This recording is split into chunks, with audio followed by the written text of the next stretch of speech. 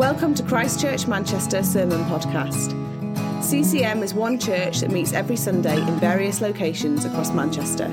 For more information about who we are or about our Sunday meetings, please visit www.christchurchmanchester.com.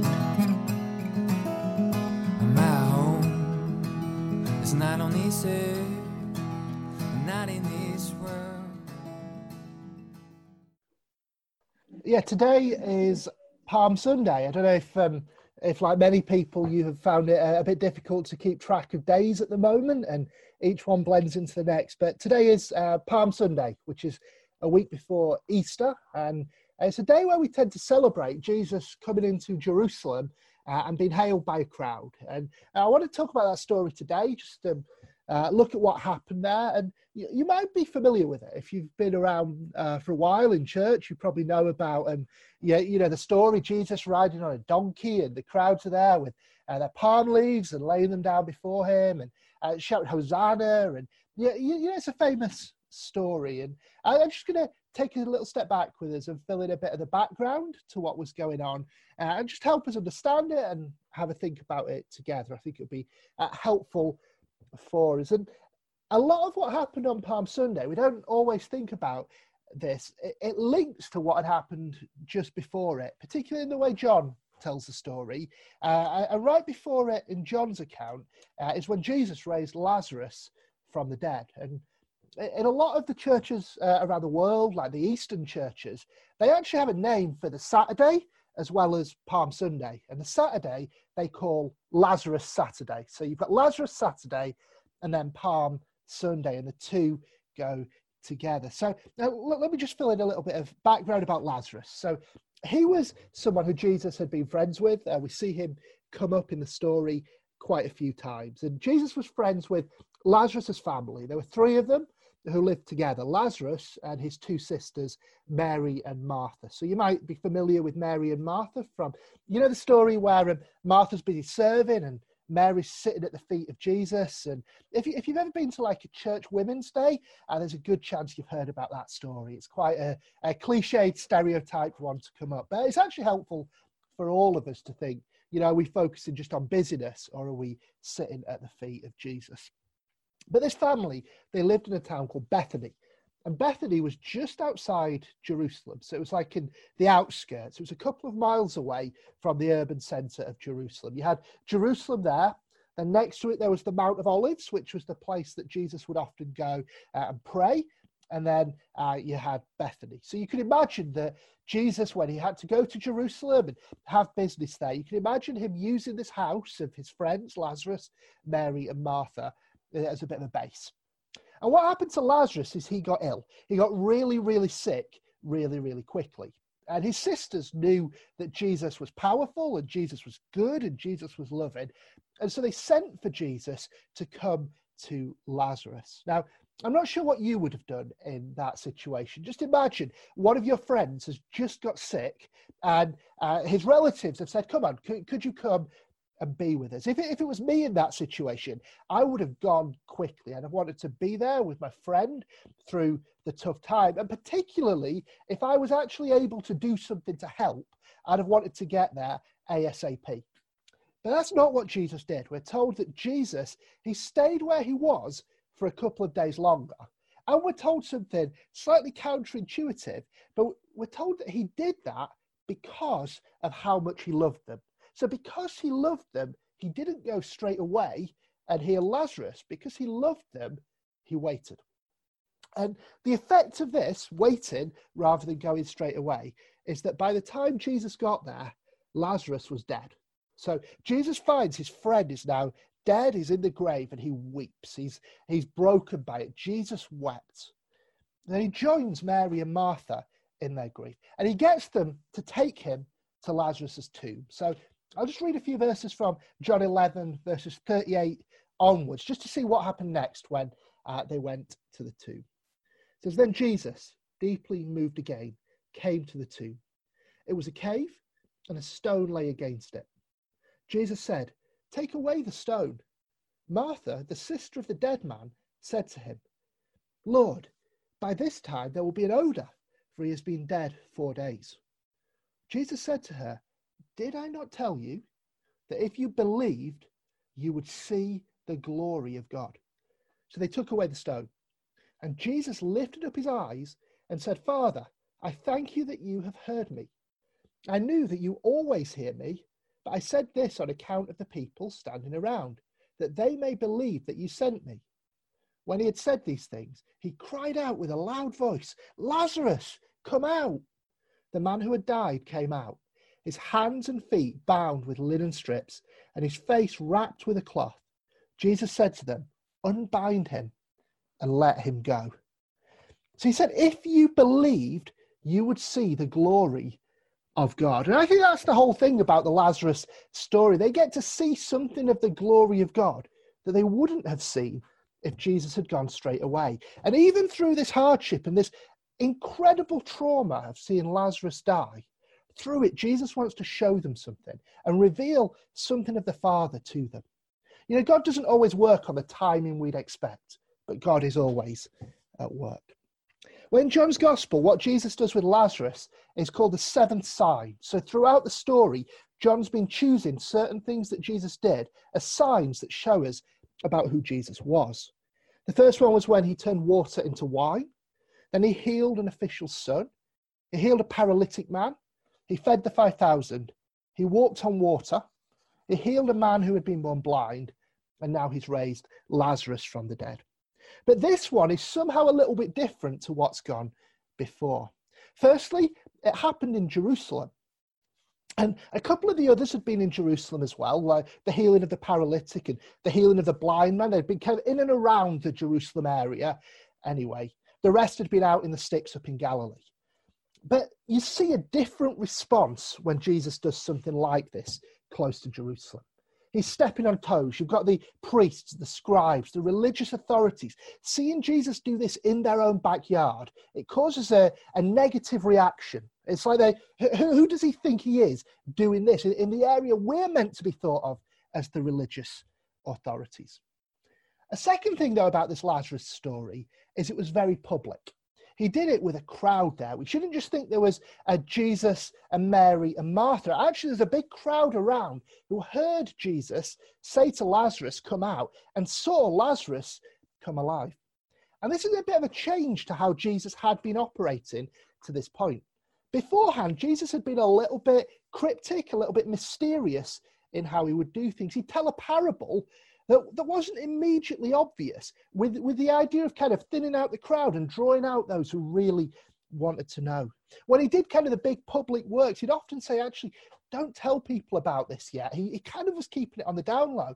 When they wanted to make him king, he retreated. He didn't want that. But there's a bit of a change now. He's done this big sign publicly. And what happens is this swings all the public opinion in Jerusalem his way. He's now the flavour of the month. And for the enemies of Jesus, Lazarus is a massive problem, because you've got this guy living in town who loads of people have seen him dead and then seen Jesus raise him to life. And he's walking around as a constant reminder to everyone of what Jesus did. You know, they thought that the man who was born blind, who was saying, I once was blind, but now I can see, they thought that was a problem. But for someone to say, I was dead, you saw me, I was in the grave, I had an odour, I stank like a dead body, but now I'm alive. That's a massive problem for the people who hated Jesus. And you know, that's actually always been true. The biggest problem that people who oppose the gospel will have is people who've been radically changed by Jesus.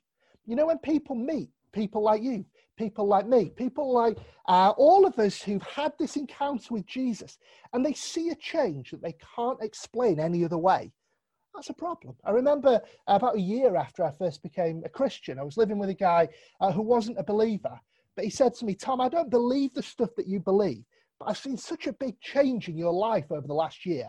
It's made me start thinking about things. You see, it's a huge problem for people who don't want to believe, seeing the effects of what Jesus can do. And as they saw Lazarus alive again, he's a huge problem for the authorities. So they moved from just opposing Jesus to now they've started plotting and they actually want to kill him. This is too much. They're not just trying to silence him and push him away. They want to kill Jesus now. So Jesus needs to keep a bit of a low profile. He can't just go about his business as before. He has to be slightly in hiding. But there was a big festival coming up, the Passover. This was like the highlight of the year for the Jews. It was the moment that they remembered how God had saved them out of slavery in Egypt and made them his covenant people. And everyone's going to get together to celebrate. And if Jesus is this religious teacher, this miracle worker, this man of God, will he really be able to resist going to the Passover? Maybe you've seen a Robin Hood movie where the Sheriff of Nottingham organises the archery contest, knowing that there's no way Robin will be able to resist. There's something about Passover. Will Jesus really stay away? So we pick up John chapter 12, and 6 days now before the Passover. So we're in the build-up. The festivities are starting. It's the Saturday. And where does Jesus go? He goes to Lazarus' house. We're told that in verse 1 of chapter 12. Word starts to get around that Jesus is there. And so all the people start heading over. A crowd descends on Bethany. This is like the place to go. And I reckon there's 2 reasons that they wanted to go to Bethany. I think a lot of people wanted to see Jesus because all these rumours were circulating about him. All these people had a story to tell. I think people wanted to see him for themselves. But I reckon a lot of them wanted to go and see Lazarus as well. Go and see this guy who was dead and is now alive and see him with their own eyes and hear the story with his own mouth. But this whole crowd heads down to Bethany. This bandwagon is starting to form. And this was disastrous for the priests and the rulers. And they're just seeing everything starting to go against them. So now, as well as wanting to kill Jesus, they even make plans to kill Lazarus again. So he was dead, alive, and they want to make him dead again so that this problem goes away. So all this is in the background. And then we get to the Sunday. And Jesus decides he's going to do it. He's going to head for Jerusalem and he's going to join the festivities. As he goes there, the crowd start to gather and they proclaim him and they hail him. You've got this sense of triumph in the air. It feels like a military general coming home from a war. And he's won the victory and all the people are out to celebrate and share in the victory. Or maybe today, if it happened in our world, it'd be like an open-top bus parade. You know, think after the 2012 Olympics with all the gold medalists got on an open-top bus and were just taken through the streets and everyone was out to cheer them on. There's something of that kind of vibe going on here. And this is the point we usually would pick up the Palm Sunday story. So let's read those verses. So it's in John 12, and I'll read from verse 12. The next day, excuse me, the large crowd that had come to the feast heard that Jesus was coming to Jerusalem. So they took branches of palm trees and went out to meet him, crying out, "Hosanna! Blessed is he who comes in the name of the Lord, even the King of Israel."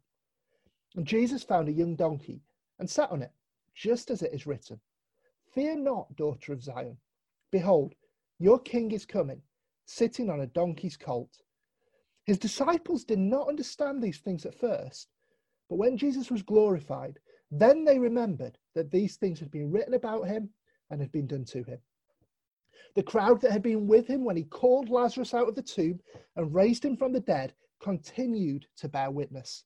The reason why the crowd went to meet him was that they heard he had done this sign. So the Pharisees said to one another, "You see, you are gaining nothing. Look, the world has gone after him." Jesus knows what is going on here. There's been a ramping up. There's been a build-up to this moment. And he's deliberately now enacting this prophecy from Zechariah. So Zechariah had told about how the king would come on a donkey's colt. And Jesus did just that.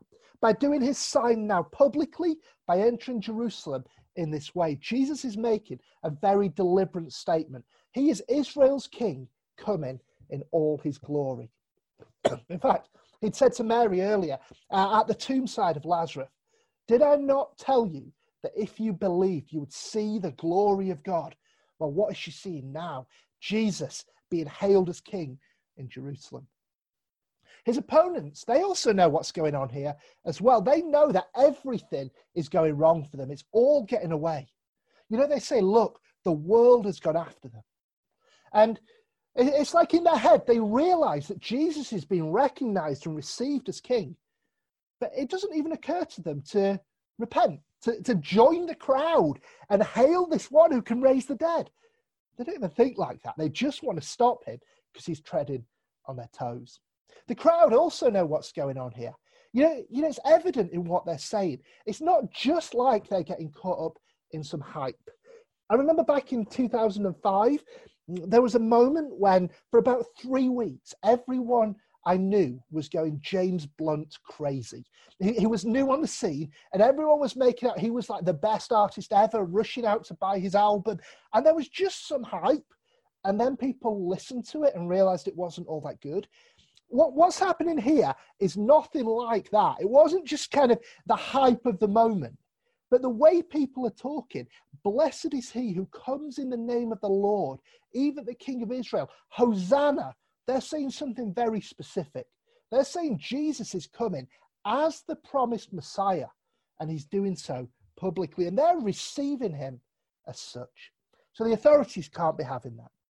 We've reached a point now in the story where people are having to decide which team they're on. Are you for Jesus? Will you receive him as Messiah? Or are you against him? Do you want him stopped? So that's kind of what's going on. People have a sense of this moment. And yet we're told in verse 16, his disciples did not understand these things at first.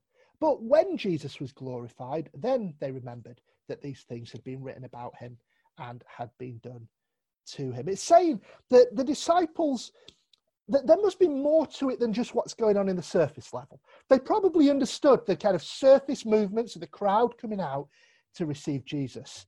But it's saying they didn't really understand what it was all about. And that poses the question to us. If they didn't understand it, if there was more going on than they grasped, do we understand it? Do we see the significance of this? And there's just a few more verses that follow it that I want to read that just kind of explain further what this really is about. So verse 20 to 26. Now among those who went up to worship at the feast were some Greeks.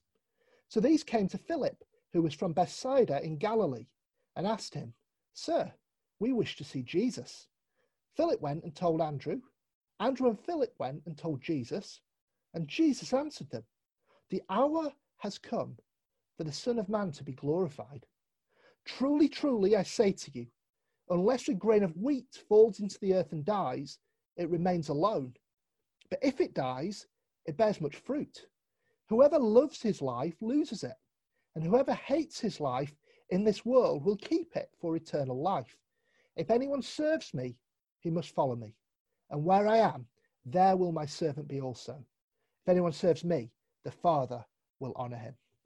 So you've got some Greeks who've come to Jerusalem for the festival. They obviously see the crowd, they see what's going on, and so they ask Philip if they can see Jesus.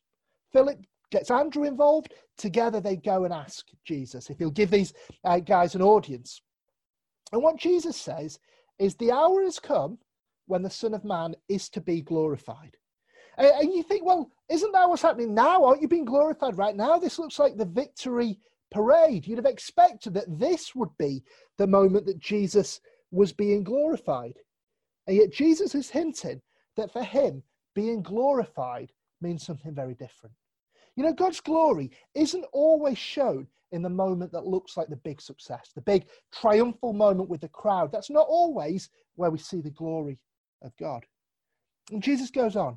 He says, unless a grain of wheat falls into the earth and dies, it remains alone. But if it dies, it bears much fruit. He's comparing himself to a grain of wheat. Now, imagine a grain of wheat. What is the glory of that grain of wheat?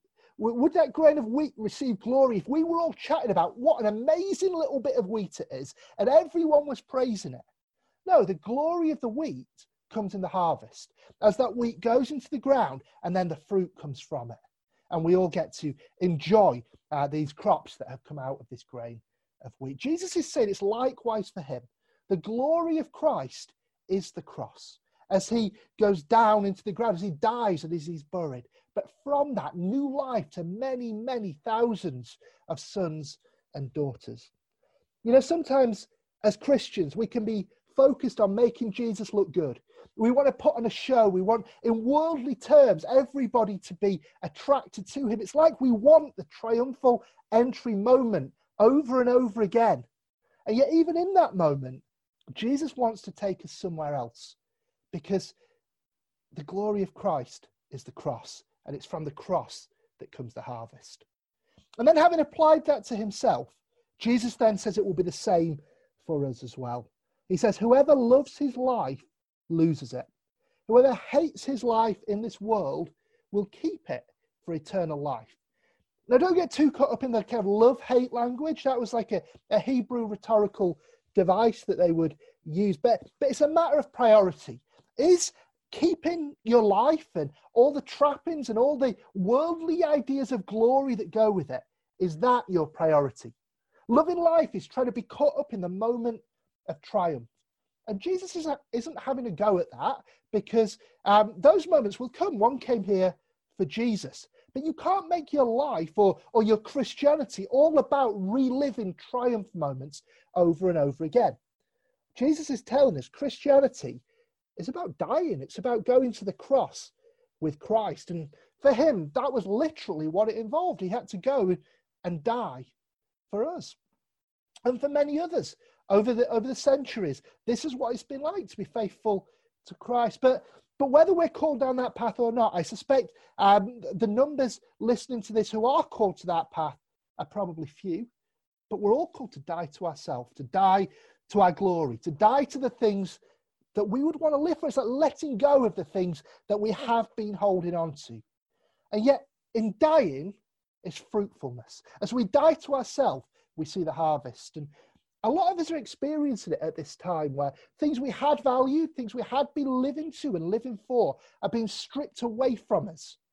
And as we die to self, are we ready to see God's presence just bring about a harvest of righteousness and patience and gentleness and joy in our soul? Will we go on that journey with Jesus? In laying it all down, we keep it for eternal life. So this moment was a moment of seeming success for Jesus, through raising Lazarus publicly and all the crowd hailing him. This looked like Jesus has been lifted up and his enemies are being pushed down. Well, in Easter week, we see the tables get turned a little bit. Jesus' enemies get the upper hand on him. They gather a new crowd. It probably isn't the same crowd as the ones here, but a new crowd who are baying for blood, shouting, "Crucify him, crucify him." It looks like on the cross now they're winning and Jesus is losing. But what we read tells us that's not true at all. Jesus hung on the cross, and in that is the glorification. And as that grain of wheat fell into the earth and died, 3 days later, rising again in glorious triumph, even more than the triumphal entry, with the beginning of a harvest that now includes you and me and any that will put their trust in him.